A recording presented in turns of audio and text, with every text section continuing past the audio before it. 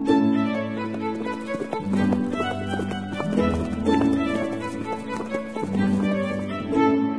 listening to Nick Luck Daily. This edition is brought to you by FitzDares, by the Racehorse Owners Association, and by Thoroughbred Racing Commentary's Global Rankings.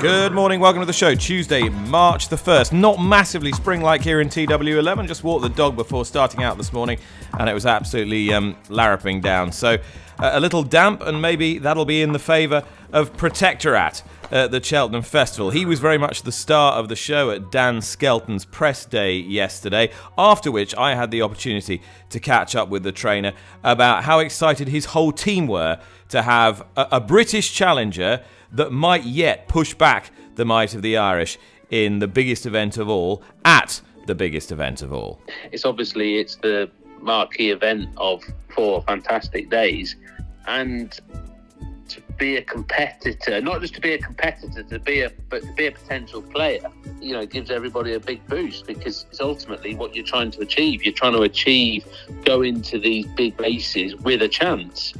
Not all of them can be even money in graded races. That's not the real world. So to actually go there with a chance with one is a good feeling, and everybody recognises. They watch the racing. They know the result. They know what their horses and everyone else's horses in the yard are doing. So to have him there is almost leading the charge, if you like, is a big thing. And I hadn't really realised what a big thing it was until this week. Well, last week, I suppose, when everybody's been sort of saying to me, "Oh, isn't it great to have a leading chance for a Gold Cup?" And I'm thinking, well, yeah, it is. But the competitor in me going, it's nice to have a competitor, but it's about winning. And do you think he's got a good chance? In your heart of hearts, do you think he's classy enough to win the Gold Cup? Yes, 100%, I do. He won a Grade 1 over 2.5 miles, and he came up just short over an inadequately slow ground in the Paddy Power, and he's had one go at 3 miles, and it looked like he would go further in pretty soft ground. And I think, yes, he is a big player. Yeah.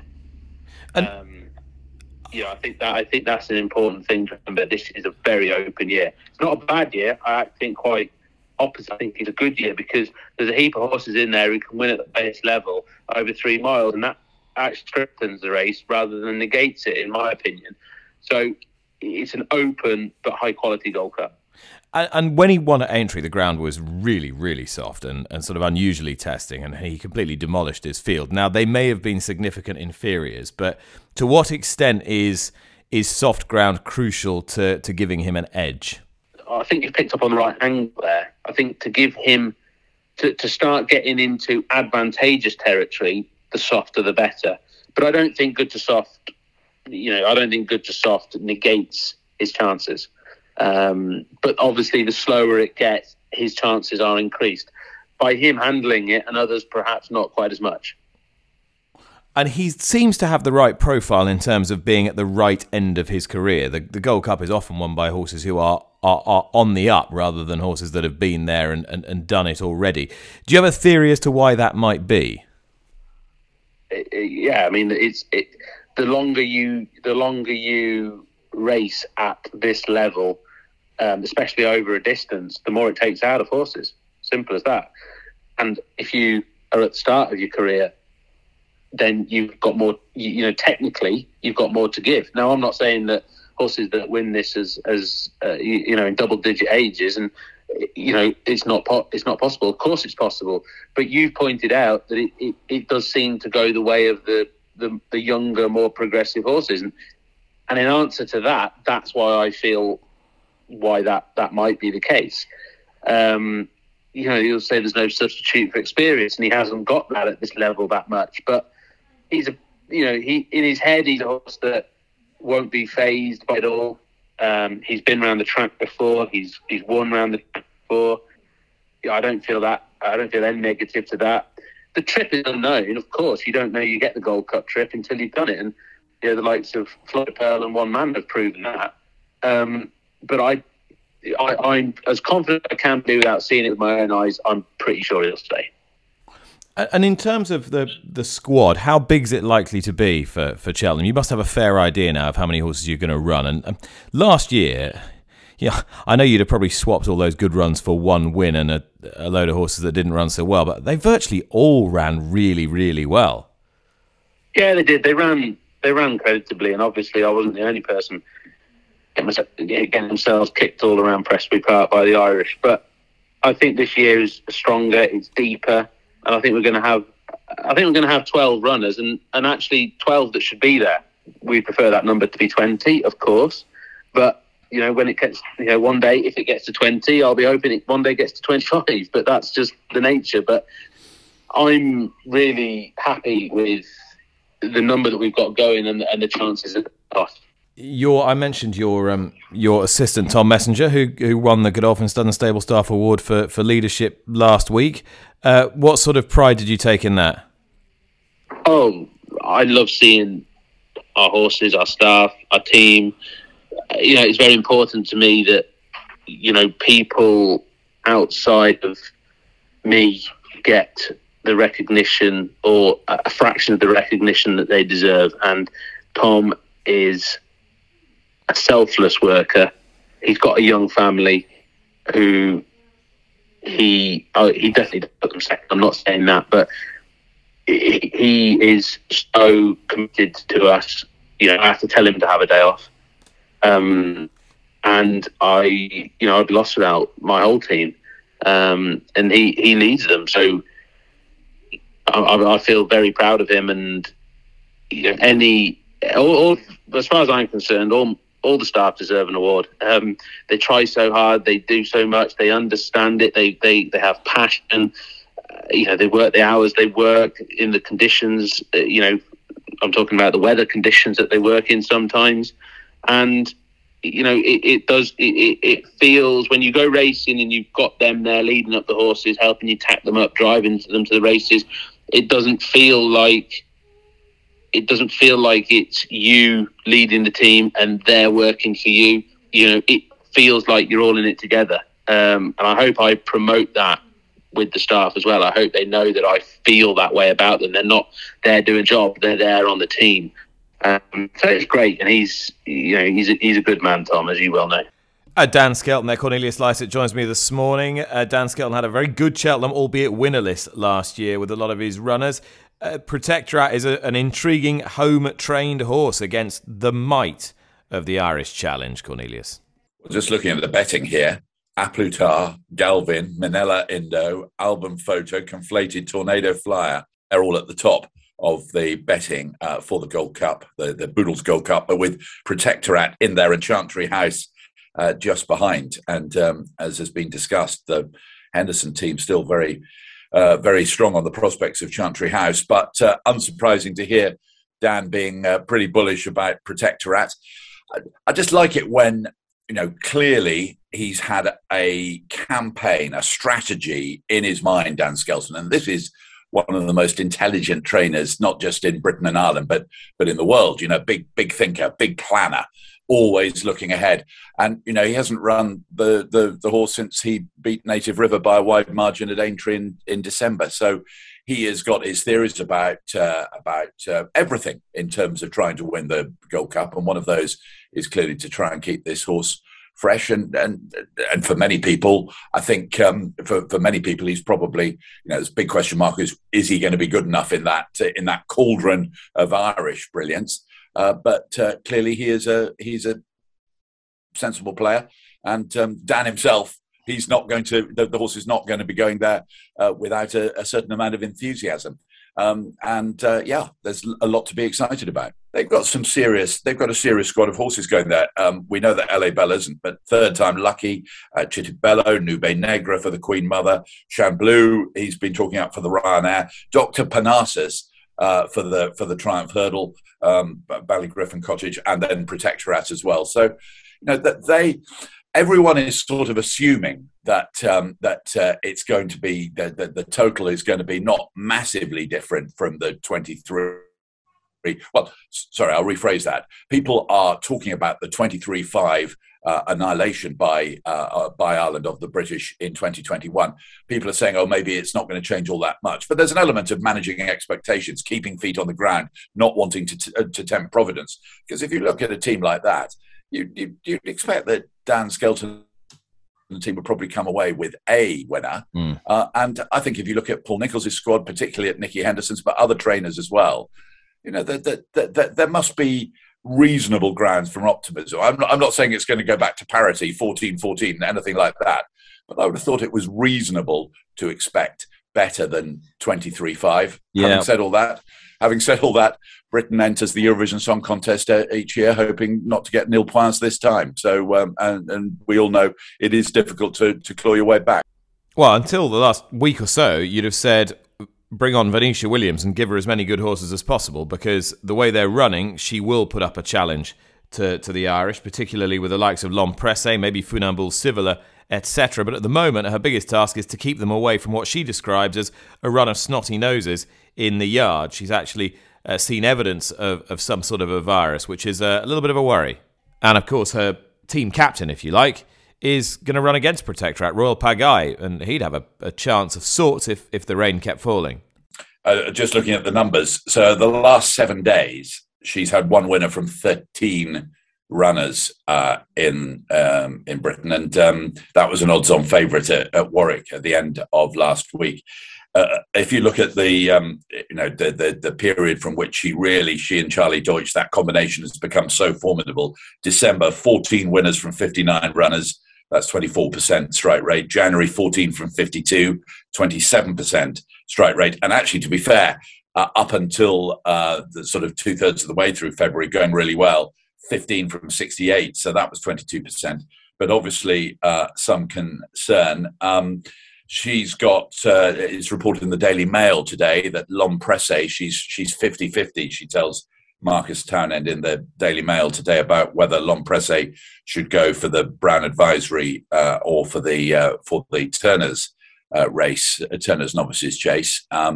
She says, she tells the Daily Mail today, you know, it's an extra, I think she says 3 3/4 furlongs for the Brown Advisory. Would the horse that won the Dipper Chase have lasted another 3 3/4 furlongs? And she believes yes, it would have done.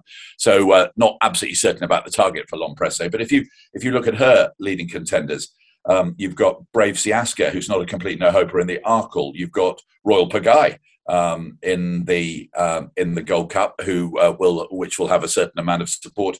And for the Ryanair, I'm a big fan of Fanny and Destraval as well. So and a number of, but plenty of horses during the week as she tries to improve on 6 Cheltenham Festival winners over the years. And interestingly, they've all been handicapped. She's won the Plate race, what's now the Paddy Power Plate, on 3 occasions. Slight concern that it's not just, with the Nicholls team, when people have been querying the form and that it's generally been others looking in and saying, look, Paul, you haven't had, and he said, well, look, I'm not worried. But actually on this occasion, it was probably Venetia Williams herself that raised the concerns about the form of the string practically before anyone else noticed. Yeah, and the fact that it's actually manifest in a physical symptom, unlike the case at Nicholls is. Venetia, of course. What do you think about L'Homme Pressé, shorter or longer? I would stick to what you know. He's won a Grade 1 at 2.5 miles, even though it was a thin race. It wasn't that bad a race. Pic D'Orhy came out and won the other day, and he was absolutely thrashed out of sight. So I would stick to what you know. The point is, if he goes up to 3 miles, he's taking on really good, proven, strong stayers. Brave Man's Game, 3 under 3.5, Ahoy Senor, and that's before you've even started with all the Irish that nobody's considering for that race. So I know you've got to take on Galopin Des Champs, Bob Olinger, but I don't think it's necessarily that much easier going up in distance. He's not a guaranteed to be effective over further. I would stick to. And he's such a pro, isn't he? What I love about him, he's such a pro. He's such a slick jumper, and I know Galopin Des Champs spectacular over his fences, but maybe he was a bit too spectacular a couple of times at Leopardstown, and he was expending quite a lot of energy. He's quite a flamboyant horse. I'd stick to what you know with L'Homme Pressé and let the others do their thing over further. Okay, you've had a look at the written reasons for the Oisin Murphy ban, which we debated pretty extensively last week on the podcast. I don't really want to spend too much more time on this, Cornelius. I kind of think we're done with it. But was there anything in the reasons which sort of underlined why the panel had gone quite tough? Yeah, not a lot of extra detail, but a formalisation of the words of the panel chief last week about what is called in these written reasons the calculated, detailed deception. I think it's confirmation that there is nothing that lawyers-regulators dislike more than what would be called in a court of law perverting the course of justice, lying really about the trip to Lake Como when he actually went to Mykonos in Greece, which was on the COVID red list. Points out that in his social media posts, he even posted one so it underlines the deception. Even posted at one point a reference to the Italian bulge, a slight gain in weight. Points out again that it took some time for Oisin Murphy to admit that he had deceived a BHA investigator. Mr. Murphy's conduct, particularly as to the Mykonos charges, demonstrates his perception at the time he was above the law, above the rules and the law.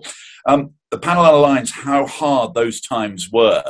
If you throw your mind back to September 2020 for British racing, there was racing again post-lockdown, but there was a real feeling the pressure was on about the continuation. It was vital, says these reasoning words, it was vital for the continuance of the sport that there should be compliance of the COVID rules by all. Mr. Murphy did not comply, and underlines the, I don't want to go on about the Jockeys Championship, but gave him an advantage in the Jockeys Championship. Now, as far as the penalties were concerned, there has been debate over the length of the ban, 14 months from December 2021, so continues until February 23. Some believe it's been harsh.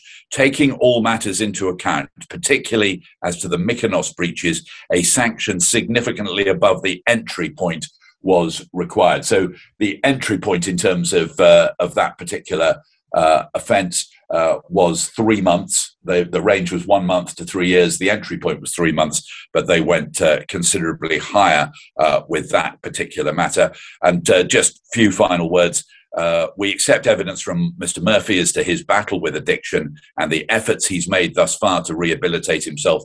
This is an ongoing process. We wish him well as far as that is all concerned, but goes on. All that has to be balanced against the damage he has done to the fabric of horse racing, the damage he's done to the fabric of horse racing, and hence the penalty that was handed out. And it actually says, as far as the alcohol cases were concerned, it could have been worse because despite the aggravating features of the excess alcohol cases, we deliberately kept the penalty at the entry point for the alcohol cases. Taking into account the principle of totality. We talked about this in a different context the other day, what the principle of totality meant. So basically, if you lump a whole lot of penalties together, the total cannot be considered excessive. So they thought it was the right thing to keep those down towards the entry point to give a total penalty of what amounts to 14 months. Well, if you were with us on the show last week, you'll have heard us talking about the Rebel Stakes at Oaklawn Park, and there was a significant upset in one of the first sort of meaningful races when we start thinking about the Triple Crown. It was created by Un Ojo, who won at 75-1. Trainer Ricky Corville joins me now, and the horse is so named because he has Un Ojo, one eye. Ricky, a lot of people were surprised. I get the feeling you weren't all that surprised. Just tell me about your feelings going into the race.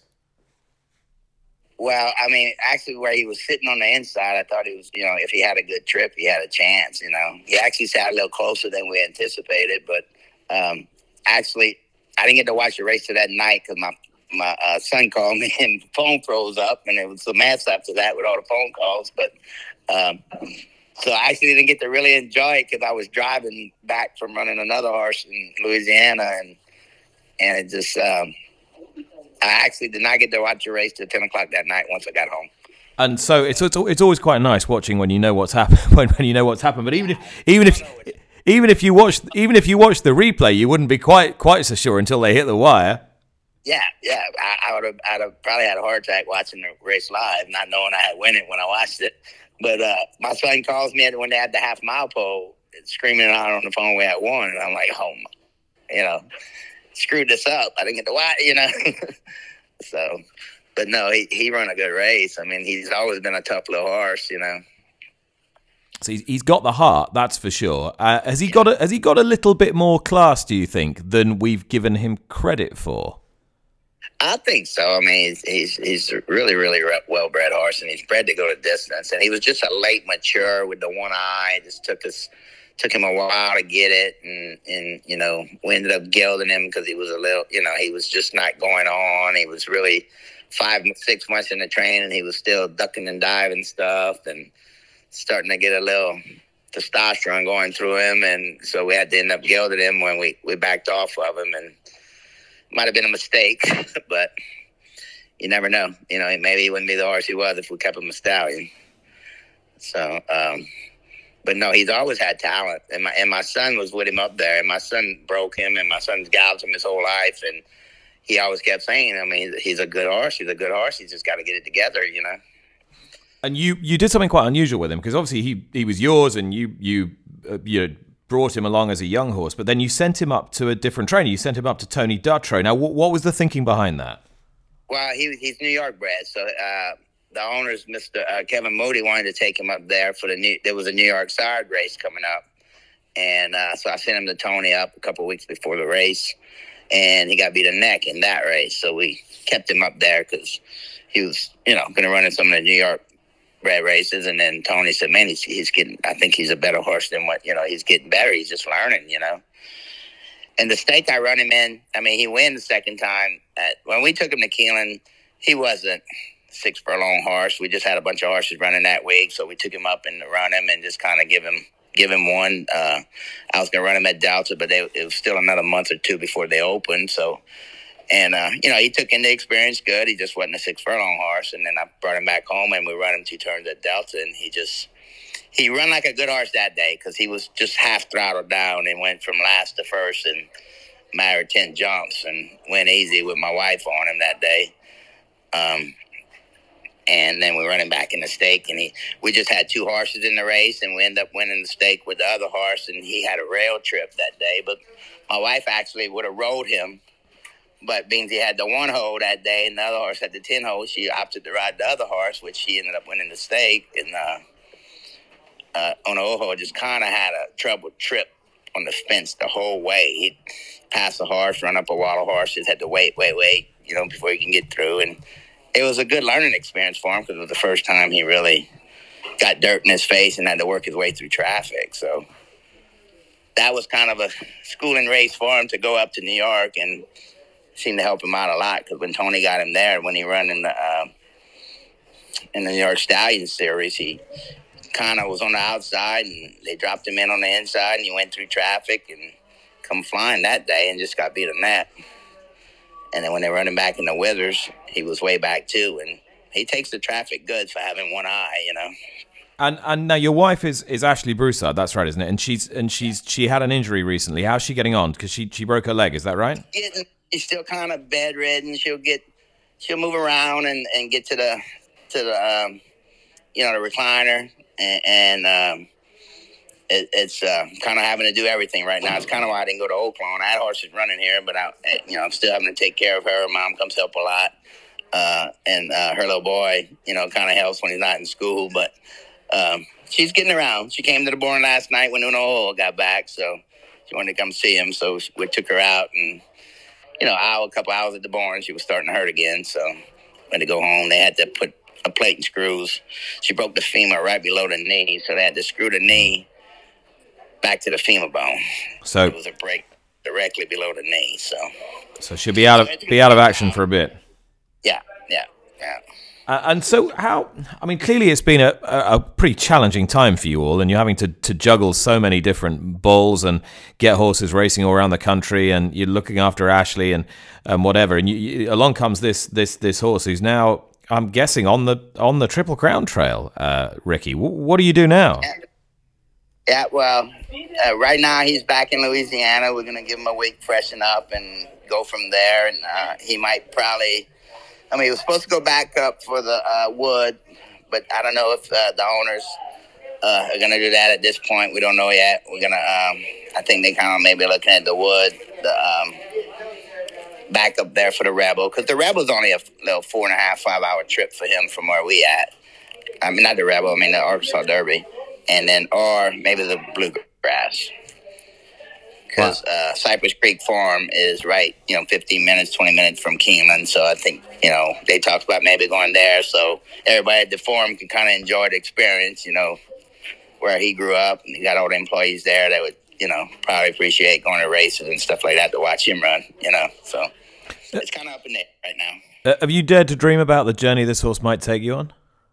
Not yet. I haven't had time to stop, It's still, I have one son calling me, telling me he's making plane reservations to go to the Derby. And I'm like, don't jinx us. Don't do this yet, I have one more race, Ricky Corville there, big family affair as Un Ojo heads on the Kentucky Derby trial. And you can just imagine he will be taking the lion's share of the headlines if he makes it there first Saturday in May. Now it's time to go around the bloodstock world with our friends at Weatherby's. We don't go too far today. We go to Norton, just outside the big trading centre of Malton in North Yorkshire, and a stud which has huge importance to the local community, Norton Grove Stud, which has been standing stallions, and many of them, since 1959. Jess Lingwood is going to talk to me from Norton Grove Stud. And Jess, it's a very interesting story how your family came to acquire the stud. Yes, Major Hudson, who my granddad worked for, run the stud.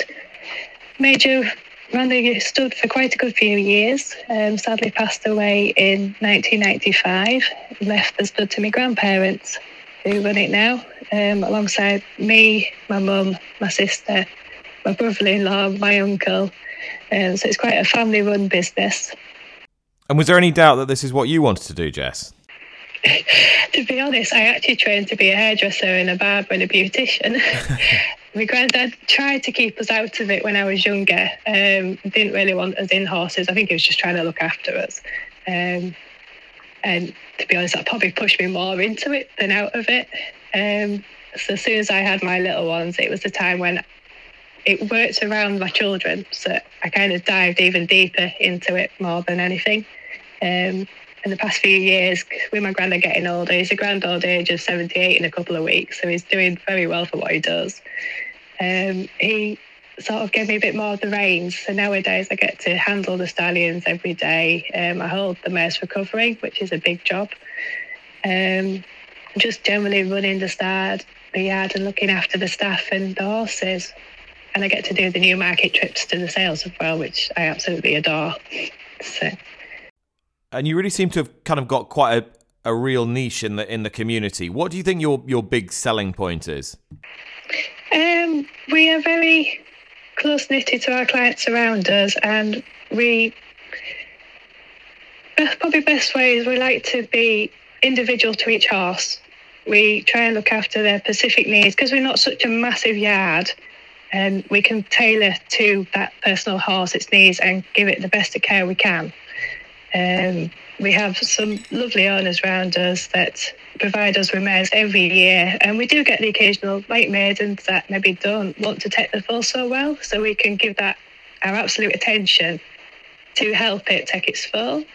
And same with the stallions. We must only have a small amount of stallions. We're not massive, big breeding hundreds of mares every year for one stallion. We've got a set amount that we have, and so they get our utmost attention.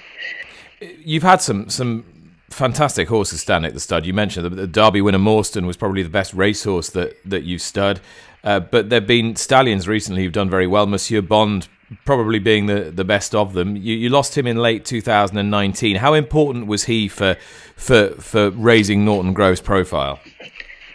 He was an absolute brilliant stallion. He was a gem to look after. You couldn't have asked for a nicer animal. And just as he came to us, he had his best year. He had moving time under Prix d'Abbé. And that year we covered 113 mares with him. So he had a booming crop that year. And we foaled 98 that year as well. So it was our biggest year for foaling. So yeah, he's bred some lovely horses. He's a Gilt Edge Girl, Ladies of Forever, Who Fit. Bond's girl won the Doncaster 2-year-old race.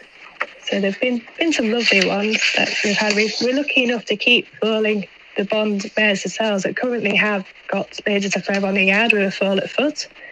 We've just foaled one of Bond Corporation's foals this morning, actually. They've had a little foal born, which is out of the mare called to Betsy, which was the mum of Moving Time, actually. So, yeah, very very modestly, Jess. You just told us you foaled a half to a Group 1 winner this morning, and I know you're multitasking because you've been shoeing Forever Now as well. Who's an interesting stallion. There's not many people who can stand a Son of Galileo for a grand, but that's what you're doing. Tell me a bit more about him. Yes, I have. He's an absolute lovely horse. We've got a good, nice few horses by him on the yard at the minute. We've got a 2-year-old my granddad has decided to keep for himself because he's very fond of him, and he's going to run him in a bumper in a couple of years. He stamps some good, strong, reasonable size horses, and they are correct as well, which is a really good thing to see. And he puts such a placid nature in them too. It's nice, they're easy to handle and just generally lovely horses. He hopefully will have a few runners this year.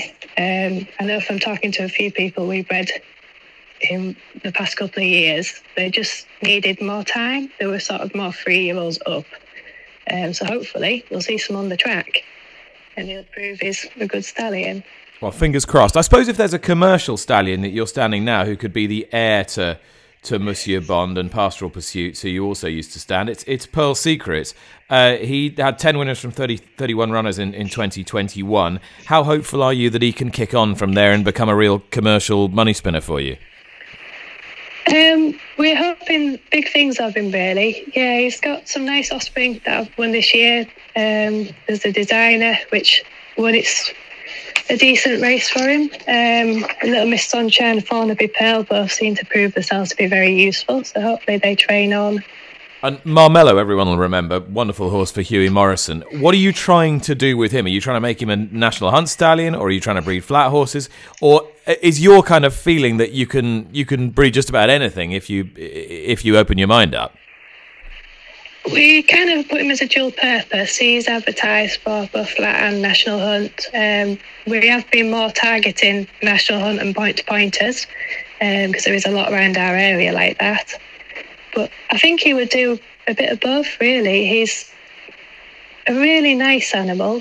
He's big. He stands over good and tall and strong when you lead him. He makes me look like a little dwarf because I would be small. But he's such a kind nature and just a really good-looking athlete of a horse. When you see him walk, he covers ground so well. He does. And up to now, I've seen a few of his yearlings from people sending us pictures, and they look nice horses. We got some sent over from France from an owner, and they're nice, compact, strong-looking, good-chested and good behinds on them. So hopefully, we've had one mare covered already this season so far. With fingers crossed that she's in fall and it keeps going that way.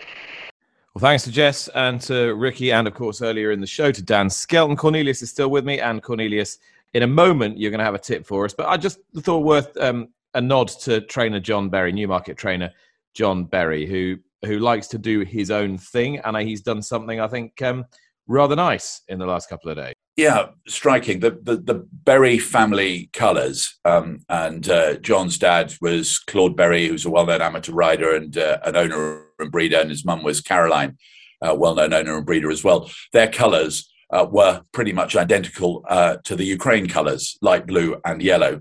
And as John, I know, feels very strongly about the reaction of sport generally to the crisis in Ukraine, the war in Ukraine, indeed.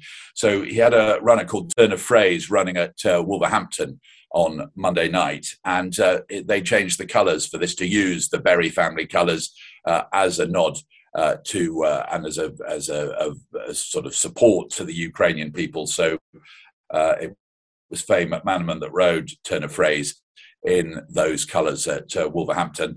Ran well, travelled well during the race, turn of phrase. It ended up being a clear winner, and it was the all-weather, so unsurprisingly it was David Probert riding Jenny Wren to a clear winner. But there was actually a 5-way photo for 2nd, 3rd, 4th, 5th and 6th, and there were 2 dead heats in that. A dead heat for, I think, the 2nd place, and indeed for the 4th place, and it was turn of phrase which dead heated for 4th. So that didn't work out in quite the fairy tale way it might have done, but a good battling performance from turn of phrase and a good gesture from John Berry as well. And just while we're giving other little bits of news, I just wanted to mention a long-term racecourse judge, Sandra Arkwright, formerly Sandra Williams, who's died at the age of 76. She was a much-loved, very popular figure on racecourses, married to the former Cheltenham clerk of the course, Philip Arkwright. And sadly, she's died at the age of 76 after a long and brave struggle against cancer. Cornelius, thank you. Do you have some advice for us for today? I thought I'd take you to Catterick. And if you've never been, I can. It's good fun day at Catterick. So I can take you to Catterick in terms of the 240 race, the Racing TV maiden hurdle race. Trainer Oliver Greenall had a decent run during the summer, been a bit quieter in recent months, but there's evidence of a change of fortune. Winner at Hereford on Sunday, some placed horses as well. And in that 240 race, number 6, Monte Igaldo has shaped up pretty well, blundered his chance away late on at Bangor last time.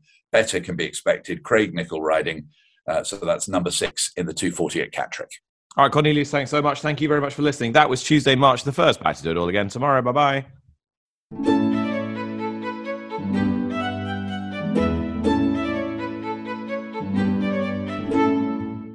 You've been listening to Nick Luck Daily, brought to you in association with FitzDares, the Racehorse Owners Association, and Thoroughbred Racing Commentary.